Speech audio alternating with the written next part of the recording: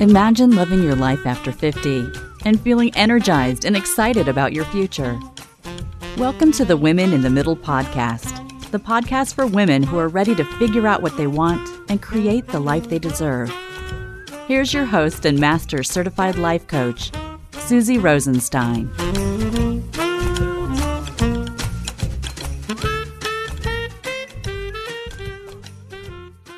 Hey there, welcome back to the podcast, Women in the Middle. I'm your host, Susie Rosenstein, your Master Certified Coach and Midlife Mentor, and I'm so glad to be here with you again for this week's episode, which is all about the challenge of being a home cook in midlife with Christine Pittman. Now, I have to give a shout out to one of the listeners who sent in a question about this topic and a request to do an episode about it. So, Nikki, thank you so much for that. I know you're going to love this episode. What a great reminder, actually. If you have an idea for an episode, please send it to me. Not only do I love to hear from you, but I also love to get some help and inspiration for podcast episodes that really resonate with you. Like, really, I don't mind these suggestions. It's not so easy coming up with all these ideas, my friend. Just send your ideas to info@susierosenstein.com. So just email them to me at info@susierosenstein.com. I can't wait to see them. Okay, now let me tell you a bit about my amazing guest today. Christine Pittman is the senior editor and owner of The Cookful and of Cook the Story, and of course the podcast Time Management Insider. Her sites reach over 2 million readers per month. She is constantly writing, taking pictures, editing, recording, interviewing, managing contributors, and, of course, cooking. To say that she wears many hats is an understatement. There are many hats, but also many shirts, shoes, pants, and even the odd cape. Now, Christine is a mom of 2. She's always busy creating recipes that take less time in the kitchen, giving you more time at the table. She's also the author of a new cookbook, the all-new Chicken Cookbook, and 40 other cookbooks, too. Her love for cooking started early, always watching and listening to her mother and grandmother in the kitchen. 10 years ago, while on maternity leave, Christine started a hobby food blog, and now her easy and delicious recipes reach millions of readers. So this whole episode, today's episode is inspired by another midlife transition, the transition of what's going on in our households where food is related. Being a home cook changes right along with the age and stage of our kids, our families, the number of people living at home. And you know that the number of people living at home is different for everybody, and it changes for a variety of reasons. So many changes and so many reasons that this is going on, and it can be challenging. The way you think about food, meal planning, and ideas for meals, it really does change throughout the years, and at times it can bring up a huge range of emotions. It can be pretty challenging navigating your eating habits when you've gotten used to thinking ahead and preparing meals that everyone, especially your kids, will actually like and eat. So growing up, kids can be pretty picky with their eating habits, and parents tend to just adjust accordingly. But as empty nesters, parents need to relearn what they like and don't like, and how to cook for fewer people. Some people like leftovers and some really don't. Some people usually will start to feel less hunger in their 40s and 50s. There's a lot of nuances to our cooking as we age and change that, we don't really talk about that much. We're just in the groove and the pressure of cooking and coming up with food that we forget to check in with ourselves. And there's all kinds of reasons that you may be living alone in midlife too. There's being single after a divorce or being widowed, for example. And with Christine, she's got 2 kids that she co-parents with her ex-husband, so they go back and forth. This has brought a lot of freedom to choose what she likes, but it's also made it challenging to figure out how to cook for only 1 or 2 at a time. And then for many of us, there's the coming and going of those little chickadees who flew the coop, back and forth to the nest sometimes too, and sometimes they stay a while. So there's all that refiguring out stuff in the kitchen. Oops, I just bumped something.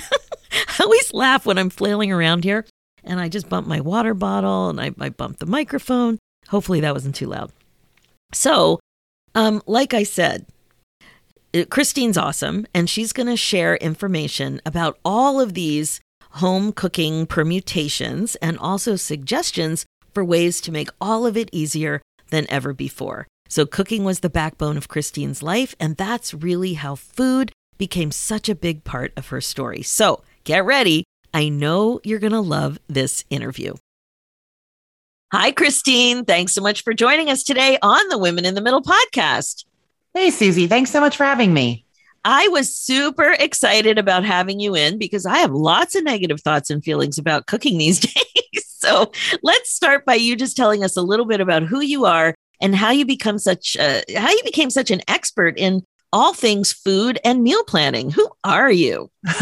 Yeah. So back in 2009, my then husband and I moved from Toronto to Orlando with our, I guess, newborn. At that point, he was so young.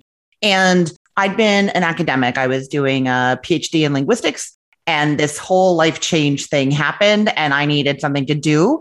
And I started Cook the Story, my personal food blog, back then as a way to sort of stay connected with friends and family back home over food.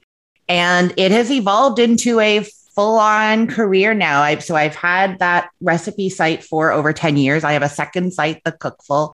We get over 2 million visitors a month coming for the recipes. And I also have a podcast, Time Management Insider, that's really about meal planning and time management for inside the home. And I just really love all things food, but I also love the home cook and the challenge. It's not just about these beautiful, fresh ingredients, what we can do, but like, what are the challenges facing everyday people in their homes who are trying to eat well and trying to feed themselves and having all of their time pressures and trying to do that. So that has become my main realm over the last few years. What happened to linguistics? So I still have a huge passion for linguistics. I was studying, though, the language that I was working on was Inuktitut, which is spoken by the Inuit people up in northern Canada. And I would go up into Nunavut, into Iqaluit, and do my research there.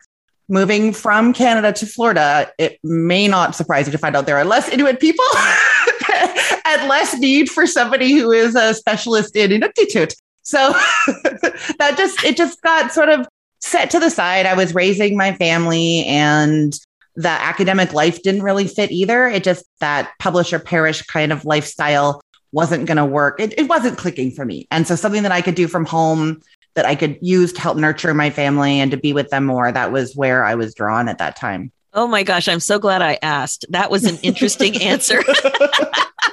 I'm glad you asked too. I didn't see that coming. So good. Okay, so, sometimes I get requests from listeners to do a certain topic. And this topic today did come from a listener. So specifically, Nikki asked, can you do a podcast about meal planning for one?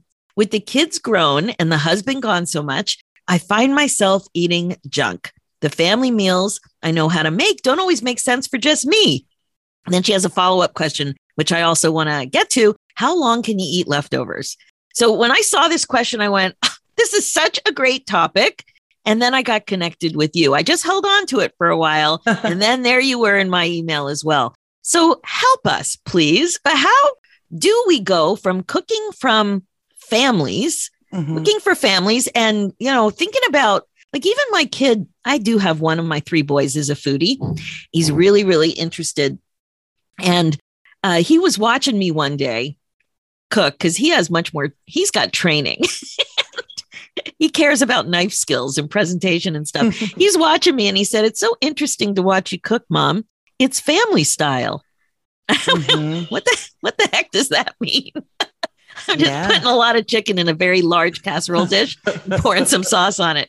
But really, it is a thing, because now with empty nest and so many women in the middle, as your family size changes, you really do have to change the way you've been cooking for 20 years. So how do you cook for one? Let's start there. Well, so I'll start by saying I feel like I've become a bit of an expert in this. I'm not an empty nester yet, but I am divorced and my kids go to their dads for a week at a time every second week. So I go from having the big, there's 3 of us plus my boyfriend's around, so 4 of us, but meals that are, had together that I try to balance and make sure that it's all things that they like and that I like, and enough protein. Is there enough vegetable? Is there enough grain in their life? All of that I'm doing. And then they leave.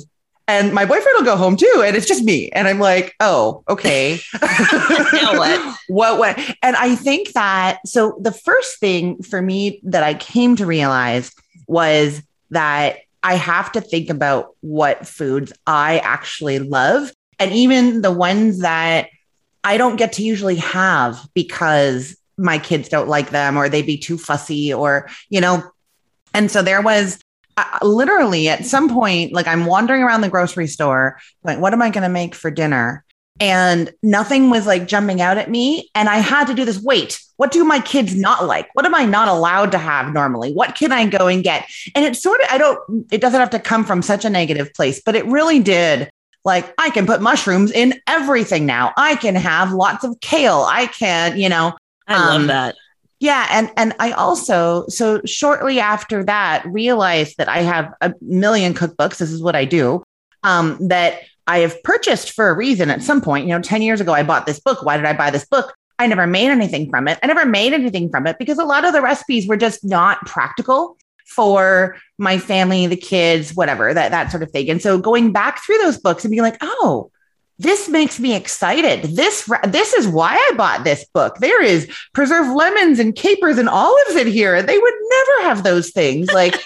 So sort of trying to get excited about it in that way, I think is for me has been the biggest thing. The second biggest thing is that sometimes it's okay to have a scrambled egg and some toast for dinner. Like that, I feel like those are the two, like get excited about food. And then sometimes I just have to be like, it is not worth doing this for me today. Although I do have some great ideas for easy dinners for one, if you want to ask me about that. At some point. I do. But first, I love that you said to get excited about it because, so much of the work that we do here on the Women in the Middle podcast and in my communities is learning A, what do I like? What do I want? And yes. B, how to be more intentional about creating it for yourself. And so even thinking that way about food is fun. Like I remember in university, I had a cousin who was visiting once, and for some reason we were in the grocery store together, and I was going on about how grouchy I was about being in the grocery store and how I really hate shopping. And she looked at me and she said, I love being in the grocery store. I get to buy all the things I like. And I just thought, oh my God, this was in the 80s. I never thought about it that way. So this is a real fresh take for me to think about. Now, my kids happen to like a lot of food, so I don't have the picky problem. But I have heard some of my friends talk about it with allergies, that when the kids are gone, they can reintroduce some of the foods that they like because the kid with the allergy doesn't live there anymore. So yes. I love focusing on what gets you excited. I got excited when you said capers and olives too. And lemon. Yeah. And I think like there's small thing. I feel like I have a little bit more time too when I don't have my kids. So I can, you talked about the grocery store. When I have my kids with me, I'm in a mad dash sometimes running in there at 5 p.m. to grab that last minute thing when they're not here and I'm not having to drive them to school or do those things. I can stop for half an hour in the morning and just go slowly and look for new products and see what's there. I'm obviously a big foodie and I love this stuff, but like it could be exciting to be like, oh, that's a new brand of cherry tomatoes. And there's some orange ones in that container and get excited and buy them and have the time to enjoy being there and choosing the food. Yeah, I really like that. Or even choosing a time on purpose where you have more time rather than doing the 9 a.m. dash on Monday morning. And I have to say, I have fallen in love with Instacart with COVID. It's been a COVID gift for me. And I don't know that I'll ever go back. But obviously, Instacart is not going to give me that experience to have the experience. And sometimes I do need to go to an actual grocery store. And it does feel that most of the stuff is purchased now. It does feel easier to go in a relaxed way and just slowly read a few labels and look around at a few things and change the experience. So even the grocery store can be a better experience. Oh, I think so. And what you said about Instacart makes me so happy. I use it too, but I use a grocery app. It's called Our Groceries. It's free. I love it. But I add things to my grocery list. And then when I do my Instacart order, I make sure that I get all those big and annoying things done that way. So that's the paper towels and the toilet paper and the boxes of seltzer water and, anything heavy. Yeah, all that stuff that just drags you down. That stuff is not fun at the grocery store. No. But then if all of that is done, then when I do go in, I'm getting the salmon, the capers, the dill, and those cute baby potatoes, and not having to fuss with all that stuff. So definitely strategically using Instacart is a huge good strategy. Now, you mentioned you had some ideas for cooking for one. Let's talk about that, or just even cooking for two. It's very different than cooking for 4, 5, 6. So let's hear them. Yeah. So I think the first thing is I feel like we get more creative and more interesting the more limits we put on ourselves. And I think that when we have our full family there and we're trying to think of something for dinner, we are limited. We're limited by the allergies, by the things people don't like. So you're limited by like, what did I have yesterday? Okay, I had tacos yesterday, so I'm not going to do Mexican today. But also so-and-so doesn't like this and that and this. And that limiting is what lets us come up with the ideas. Now you take away some of those limits. Those people are gone. It's just you. There are no limits. Now it's impossible to come up with an idea because you can do anything. When you can do anything, nothing comes to you, right? So starting with some kind of limiting place, whether there's a website somewhere, it's called like Dinner Roulette or something, and you type in chicken, broccoli, and it spins out a recipe. Now you might not make that recipe, but at least you've got this like, oh, okay, I'm going to start with this idea. I'm going to make something Middle Eastern today. That's going to, so, okay, I'm going to need tzatziki. So having those sort of limiting things to figure out what you want, I think that's one of the hardest things. That's a good point. The cooking for one, it's not about, it's about a lot of things, but it's not just about the amounts and the small size. It's about what do I even want to eat? How do I think of that? And so trying to find some limiting factor that lets you get excited in a little place where you can play. I think that's the first tip. My second tip is air fryer. I am obsessed with the air fryer. Tell us why. I don't know anything about an air fryer. Oh my goodness. Okay. So it is like a glorified toaster oven. So have you ever done any like cooking in a toaster oven or used it for broiling open face sandwiches or anything like that? It's like that. Except it gets hotter and cooks things better. But it's small. It fits. Like I can do for me and my boyfriend, we'll do 2 salmon fillets and a bunch of baby potatoes in there. You don't have to preheat this machine. You can, but you don't have to. So really, by the time I season the salmon and put it in there with the potatoes, turn it on, 10 minutes, it turns out perfectly. The potatoes are cooked, the salmon's cooked, little salad on the side. It just, because you don't have to preheat it, because it gets hot fast, it's just the right size for 1 or 2 people to put most of your meal in there. The food turns out, people think the air fryer is about doing deep fried foods more healthy, and that is part of it. But it actually is just a convection oven. It's a high heat fan circulating. So you get, if you put chicken thighs with the skin on in there, the skin gets crispy, Potatoes will get a nice crunch on the outside, anything like that. So I just find the air fryer, it's not as big and daunting as the oven. It's a small size and it does things quickly and deliciously. When you're using the air fryer, like for 4, I'll use it with my kids. I can only really do one component of the meal. Like I'll just do 4 chicken breasts in there, or I'll do a bag of baby carrots in there and it'll take like one component. But when it's 1 or 2 people, you can cook your whole meal in that little device. So I really love that. Wow. And then what's your tip? What kind of recipes do you think work best when you're cooking for fewer people? Because I mentioned before, I have a grouchy attitude about it sometimes. If I start to think it's too much work, or there's too much mess, or too many ingredients that need a lot of thought and I can't get them on Instacart. So what are some plus I recently discovered I have some dairy sensitivities. So all the ooey gooey cheesy goodness is out of my life, or at least until I continue to discover what I can use. So how do we make some decisions that's not too much to do and it's delicious? I think, so one of the things that I like to think about is focusing on the side dishes a little bit more. And it's easy to reinvent side dishes too. So for instance, if I have a oven polenta recipe. So creamy, porgy, cheesy. Sorry. That's okay.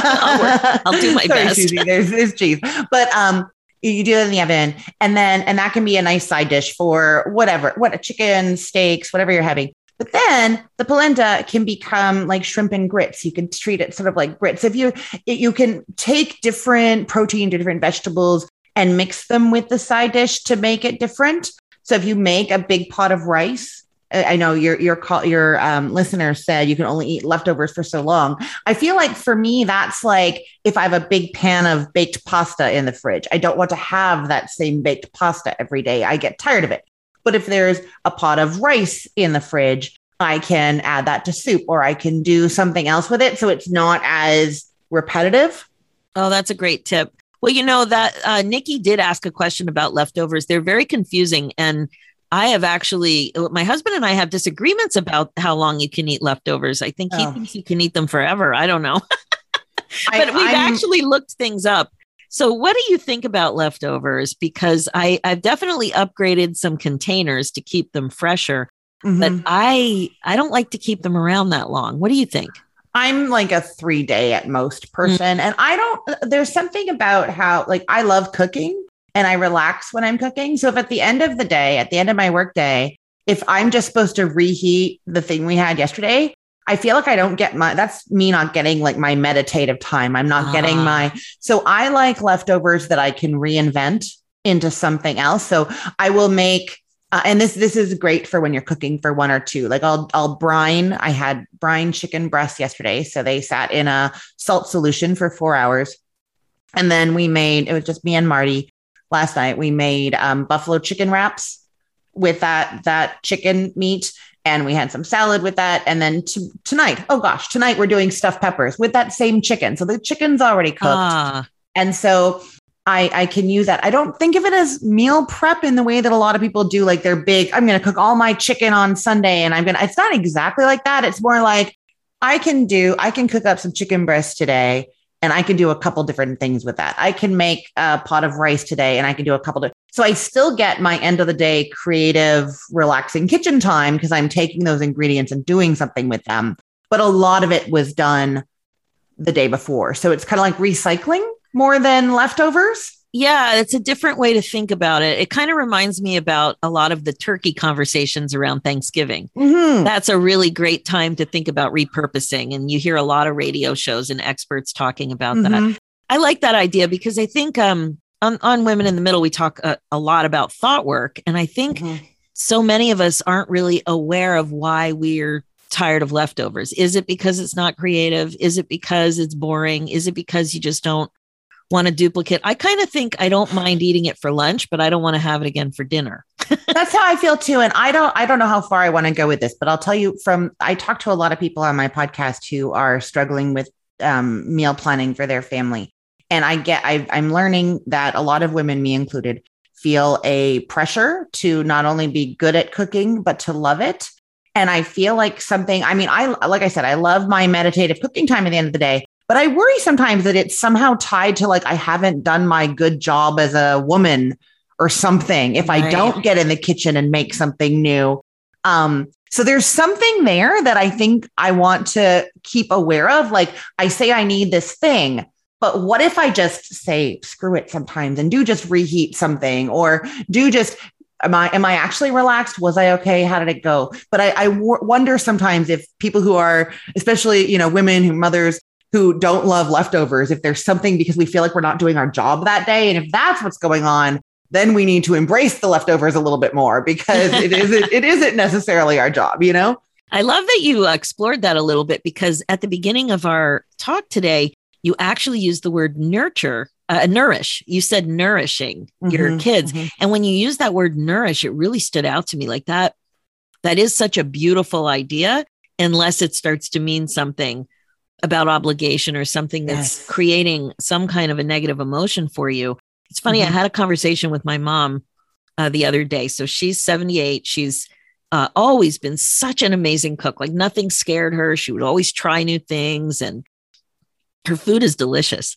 And so she said to me, we're talking on the phone and she's like, ugh, what am I going to make for dinner? I'm so sick of this. And I thought, oh my God, I'm sick of it at 58. You're sick of it at that age. I don't know. I don't know what you're going to make for dinner. Can't you cut a corner and just order in? She said, well, before COVID, we would go out at least twice a week. Mm-hmm. And I noticed that COVID has definitely influenced the way people are eating and going out and socializing with food. And right now, the way it is in Toronto, I don't know how it is with you, but I'm still not eating in a restaurant. I'm still just eating on an outdoor patio, which I'm really enjoying. But there have been a lot of restrictions and a lot of changes. So just to hear she's been at this so long and she's so sick of it. Wow. Yeah. Well, it's a thing. It's so interesting because it's one of those things that we have to do. We have to eat, right? Yes. And like I say, like with the laundry, if I don't get to my laundry this week, I might be a little annoyed and it's behind schedule next week, but it's not the end of the world. I have to find time to get some food somehow, however that's going to be. So it's this thing that has to be done. And coupled with what I was saying, that pressure to be good at it and to like it, we don't worry about if we don't like doing laundry. Maybe some people love doing laundry, but most people don't. But nobody's judged for that. We don't put pressure on ourselves for it, Whereas with the cooking, it's this thing you have to do that you're supposed to like and that you never, ever get a break from. And you're talking about COVID. I'll tell you, we went kid-free vacation driving because it was COVID. I think we'd just gotten vaccinated. And so we were all excited and we drove up to West Virginia, just me and Marty. And I realized I had 5 days that I felt more relaxed than I'd felt in so long. And it was because it was the first time. And you'll remember when the vaccines first came out and people were double vaccinated, the world was a little bit safer. That was pre-Delta. Yes. So things were opening up and we were eating in restaurants and I just didn't have to cook for 5 days at all after doing 3 meals a day for my homeschooled kids and for myself and not eating in restaurants.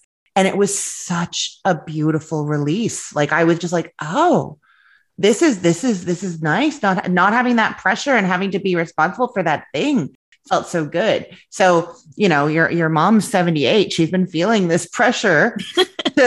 And there were 5 of us. There was a lot. Oh, yeah. One of the other pieces of equipment that you mentioned in our pre-interview was having a top-notch casserole baking dish. So what do you mean by that? You mean something smaller? Yeah, I think actually deciding. So if you're somebody who doesn't like leftovers, having the right size stuff so that you're filling it properly, I think is really important. Like if I pull out a big 13x9 dish to make a baked pasta and I'm trying to judge how much of everything I need, I'm going to put way more in there. Whereas if I have the size that is the right for me for my dinner and lunch the next day or whatever it is that I'm trying to do, that's going to really help. I think the same. I use a big sheet pan for a lot of stuff. And I actually just mentally, if it's just me, make sure that I'm putting less on there. It can, I do this dish with chicken thighs, cherry tomatoes, fresh basil, and sliced chilies. And you just put it all on this big pan and it goes in the oven. If it's just me or just me and Marty, it's 1 pint of tomatoes. Right. But that doesn't look full enough. Like I need to sort of remind myself like, okay, wait, no, don't grab that second pint of cherry tomatoes that is sitting on the counter because it's way too much, but it feels emptier on that pan. So having the right size or just mentally like bringing it in and reminding yourself that it should be less if you don't want the leftovers. That's important. I love that idea. And I love to get something with a matching lid. I find that just makes it so easy. It's one less step. Yeah, it's great. And you can find them now where they have the lid that you cook them with and then also like a storage lid. So if you're cooking for yourself or one other person, you're making enough for your dinner and your lunch, you don't want to dirty yet another like storage container, right? But if you've got that handy, you use plastic wrap or aluminum foil. We do this, right? Stick it over top. But if there is just a already good to go lid that you can just snap on there, I think that feels nice. It does. It looks nice in your fridge. And it looks much nicer. Yeah. And I like to be able to see in. I want to have a glass container that I can see. And it's not some mystery that's been placed in some container that has a different label on it, Yeah, absolutely. So you mentioned also in the pre-interview that your parents were in the food industry. So what was that like for you? Do you think how do you think that influenced your interest? I mean, I don't think they were into linguistics. It doesn't sound like. They were not into linguistics. No.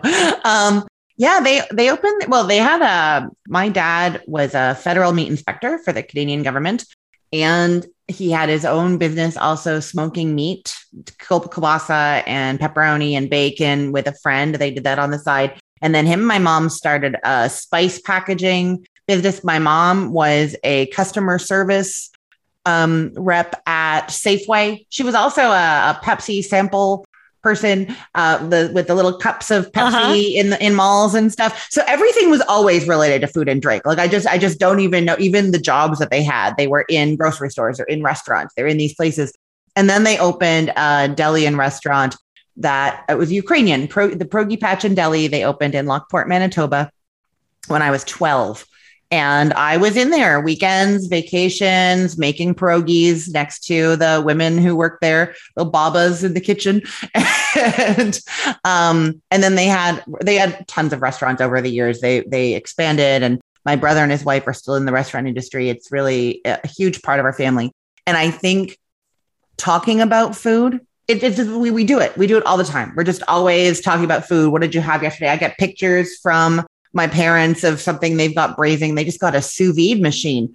Empty nesters, my parents, with their sous vide machine, which might be something interesting for people to explore, because you can make some really like restaurant quality, amazing dishes just for one or two in there, and without a lot of effort. So I'm interested to hear what their experiences are with that. But yeah, food has just been part of our life in our world ever since I can remember. That's so interesting. And, I'm always talking about, people are like, I don't know what my passion is. A lot of listeners and women in the community, I don't know what my passion is. And I'm always encouraging them to look for clues in their childhood and things that always brought them joy. And sometimes it's not what you'd expect. So here you are I'm fascinated by this, pursuing linguistics, where food was something that was the backbone of your childhood and your life. And it's so interesting that you reclaimed it now. It's so interesting that you say that. I remember being in the linguistics program and sort of wishing that I was in food instead. And I would think about, I should just go to culinary school. And then my brain would do this thing that said, no, that's evenings and weekends. You did that with your parents. You don't want that life. That's not what you want for your family. And then what ends up happening, I'm in this academic world and I'm like, oh my gosh, this is not a good fit for me. And I've ended up in the food industry, but not in the restaurant industry. That was something I dream about it. I go into restaurants all the time and I'm like, oh my goodness, if I could have this place, I would change this and this. And I would hear, and oh, what a great idea they have over here at this place. Like I'm always, but I don't want those hours. So the passion is there, the food, but maybe thinking about it in a different way as we get older and spinning that around and figuring out what the different angles are.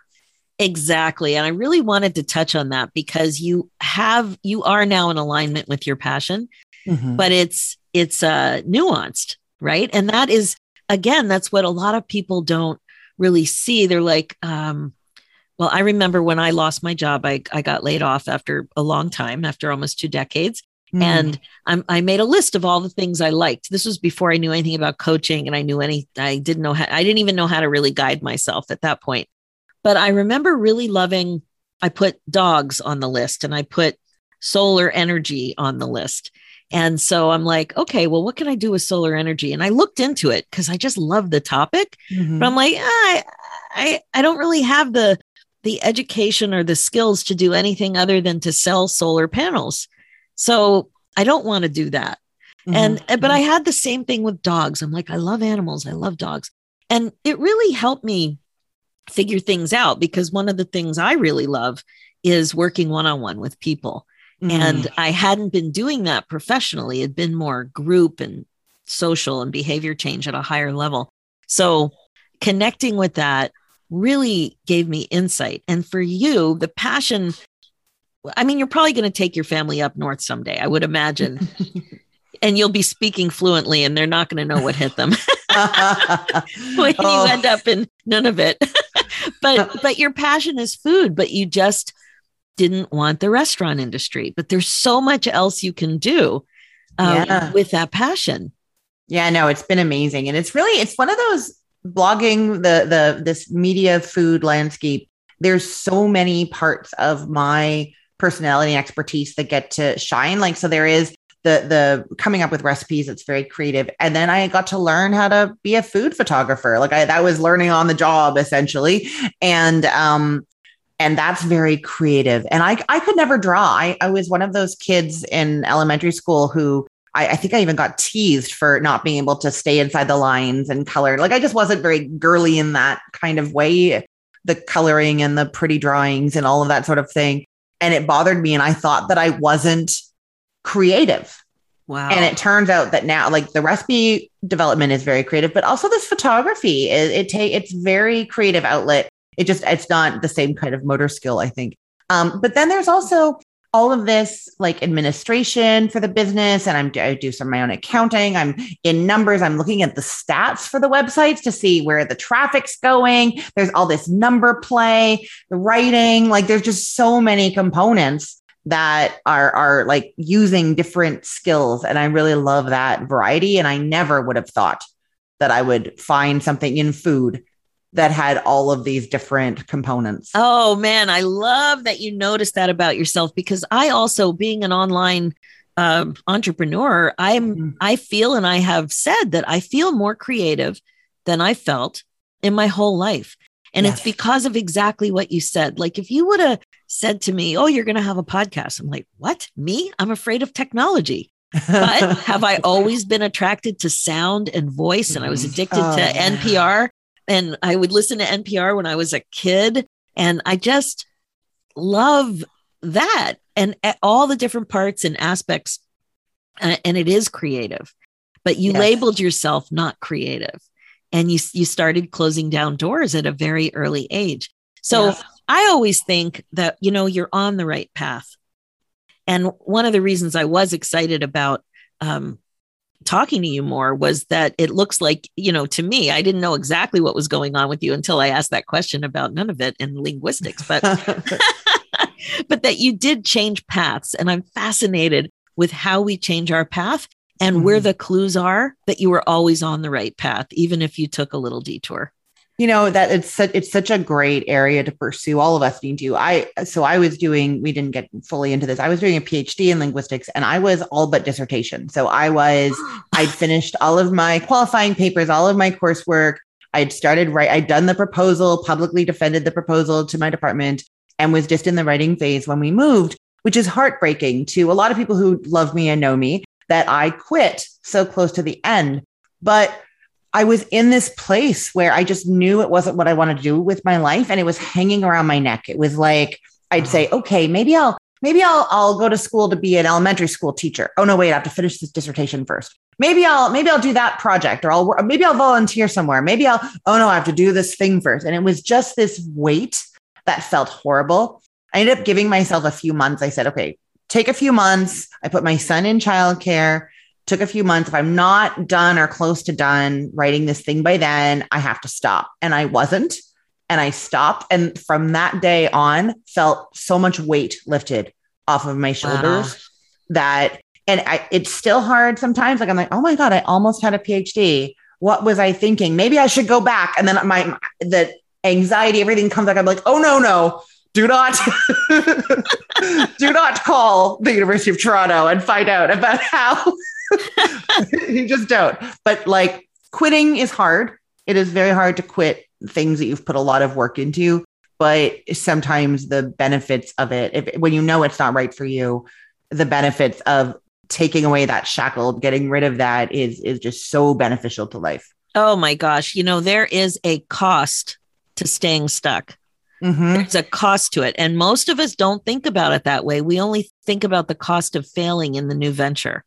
But there's a massive cost to staying stuck. And when you described it as shackles just now, I was just beside myself with glee to see how happy you are now and your business is thriving. So the last thing I wanted to ask you about was you seem to have a love of chicken. So tell me a little bit about what's going on with you and chicken.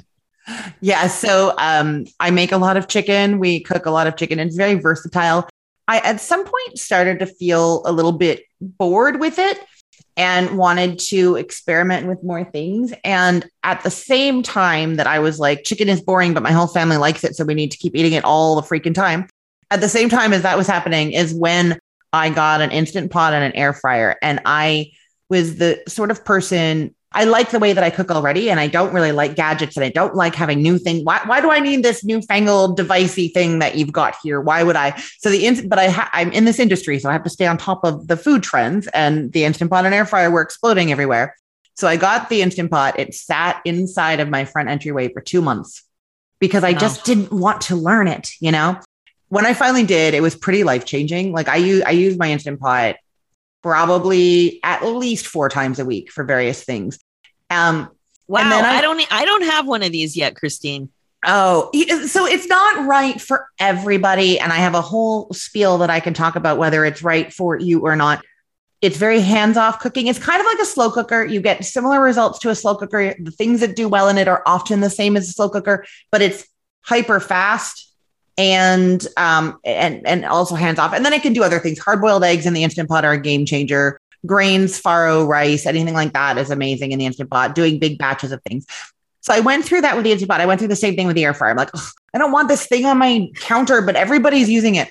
When I discovered how great they were and realized how my own resistance had been going with that is where I got the idea for my most recent cookbook, which is the all new chicken cookbook, 200 plus recipes for the Instant Pot, slow cooker, Instant Pot, air fryer, slow cooker, grilling, and more. It's all chicken recipes. And the idea was to have chapters for the Instant Pot and the air fryer, but also all the traditional cooking methods too. So you can do, if you want to roast a chicken in the oven the way that you always have, and you want new ideas for that, that is there. If you want to try doing it in the Instant Pot, if you want to try doing it in the air fryer, that information is there too. So you can dip your toes in, in one book. So it's really, the idea was for people who are curious about these things, but are afraid, you can have one book that's sort of giving you all the options of different ways to cook things. That is amazing. Thank you. I think you're cracking me up. I love that that you were resistant. Like I would expect me to be resistant, but not you. The Instant Pot is funny because it's a pressure cooker. And I just have this thing in my head. I remember my mom talking about it when we were younger, that they can like explode. Pressure cookers, if you do it wrong. So I've got this new device that I don't really need because I'm perfectly happy with how I cook. And could it explode? Like, what if I do it wrong? It turns out the electric pressure cookers don't explode. That's sort of half the point, is that they're not like the old machines. But it is a new thing to learn. And if you're happy, this is so, you know what? I feel like with the time management things that I do on my show all the time, so often we don't want to spend the time learning something new because it will take time. But then once we do it, it's insane. I think about, I don't know, like project management for my business. When I had my first business manager came on board and she's like, we need to get you on Basecamp. We need project management. This is crazy. And I'm like, oh, I have to learn this whole thing.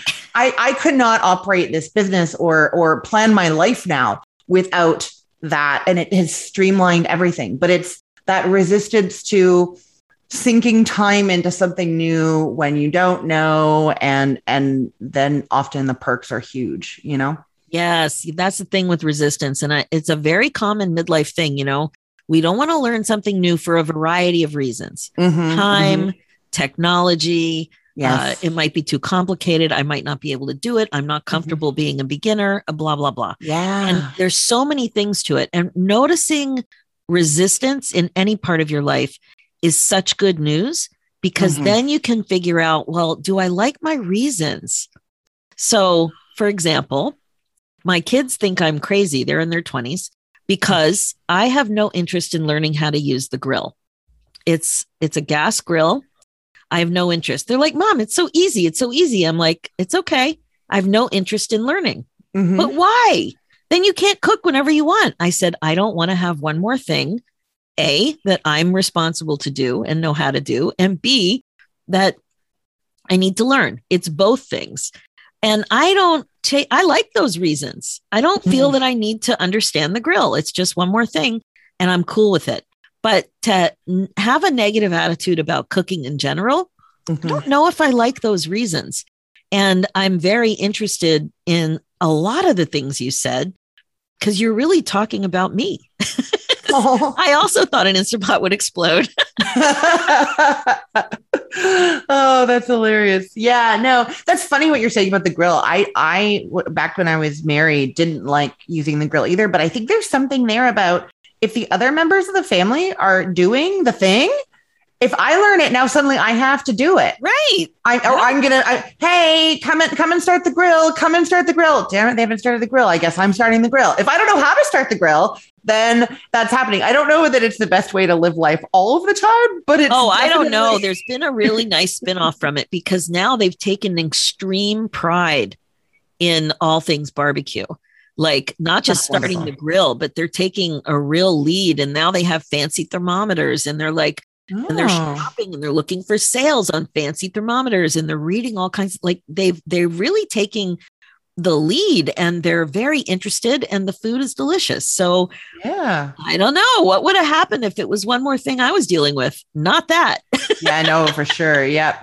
Your grilling game would not have gotten that far probably. That's exciting though. And you get to take a break from the cooking when there's other experts doing it. Absolutely. And guess what? Vegetables are beautiful on the grill too. So that's one more thing I don't have to do. Yeah, they could do the whole meal on there. They really can and have a good time. It's really fun. It's so fun to watch because it's also when they do it, it's social.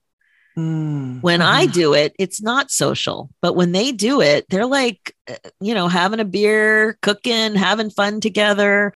It's especially, I'm talking about the cottage situation. So, in the summer, it's really a joy to watch them with their friends and their siblings, just really enjoy the experience. They don't have a negative attitude at all. Yeah, no, that's really great. I love that. The communal part of cooking.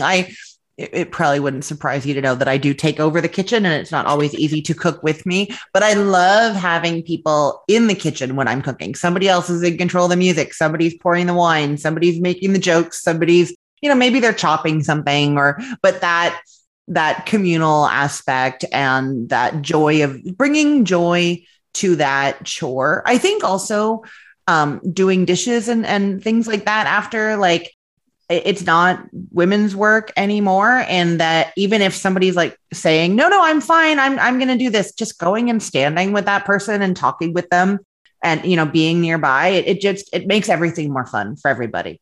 That is so good. Oh my gosh, Christine, thank you. This has been so much fun. How can people get a hold of you? Yeah, so I am Cook the Story everywhere, except I'm not on TikTok yet. My daughter is trying to convince me. It has not happened. So Cook the Story on Instagram and Facebook. And then, my websites are cookthestory.com and the Cookful is TheCookful. Okay, awesome. I'm going to have all your links in the show notes. Absolutely. And I just want to thank you for these tips. So some of the biggies were think about what you like, which I love that reminder. Repurpose the leftovers. Just because you ate them one way doesn't mean you have to eat them again that way the next time. Yes. Get some fun tools and appliances. Yeah. Why not? This one is so simple, but get a smaller casserole dish. I do not have a smaller casserole dish. It's a great idea. Absolutely. And look through your old cookbooks and magazines and things with those new eyes to see, And reading glasses, new eyes and reading glasses. There you go. Thank you so much. I'm going to get that cookbook immediately. I need to know more things to do with chicken. So thanks so much. Thanks for having me, Susie. It's been great. Oh, awesome. It was super fun having you. Wow. So good, right? Did you pick up a few tips that will help you in the kitchen? Christine is just so happy after she pivoted and followed her passion for food. What a path she took. If you don't know where Christine was studying, it is far away and really remote. Inuktitut is the Inuit language, which is an indigenous language spoken in the central and eastern Canadian Arctic. When you fly, it is 1,845 miles north from me. So I'm in Toronto, Ontario, Canada now, and it is way up there. So one thing I love about interviewing guests is to be able to sniff out a good story. And really, you can't get a bigger pivot story than that one. Going from the study of Indigenous language in the Canadian Arctic to an online cooking-related business. Wow. She followed her heart and soul, and it led her to something she's always loved. Always be curious about what you've always loved. Like wherever you found joy previously in your life, highly likely to bring you joy again. And then you got to ask yourself whether or not it's showing up enough in your life, because it is bound to bring you way more happiness. Also, be sure to check in with yourself about your own thoughts about cooking. Really, how's your attitude about being a home cook? Doing the food prep, fueling your body. Are you having enough fun? Are you doing what you want to do? Has it changed now that you're older and your family situation is a little different? All good questions to help you continue to put the puzzle pieces together in your unique midlife puzzle of life. All right, that's it for this episode. As you know, my focus as a midlife coach is to help you waste less time spinning and feeling stuck. This is what regret-proofing your life is all about. Remember, being the queen of your brain domain is the best way to be, and I am here to help. To check out the Women in the Middle Academy, my new 6-month coaching program where you can get unstuck, get clear, and finally feel free, head over to www.womeninthemiddleacademy.com. For show notes and links, head over to www.coachwithsusie.com and click on the podcast tab for notes to this episode. So all those recommendations and where you can find Christine will all be there. Let's do this, ladies. It's time for you to put yourself first, one thought at a time. Thanks so much for listening, and I'll talk to you next week.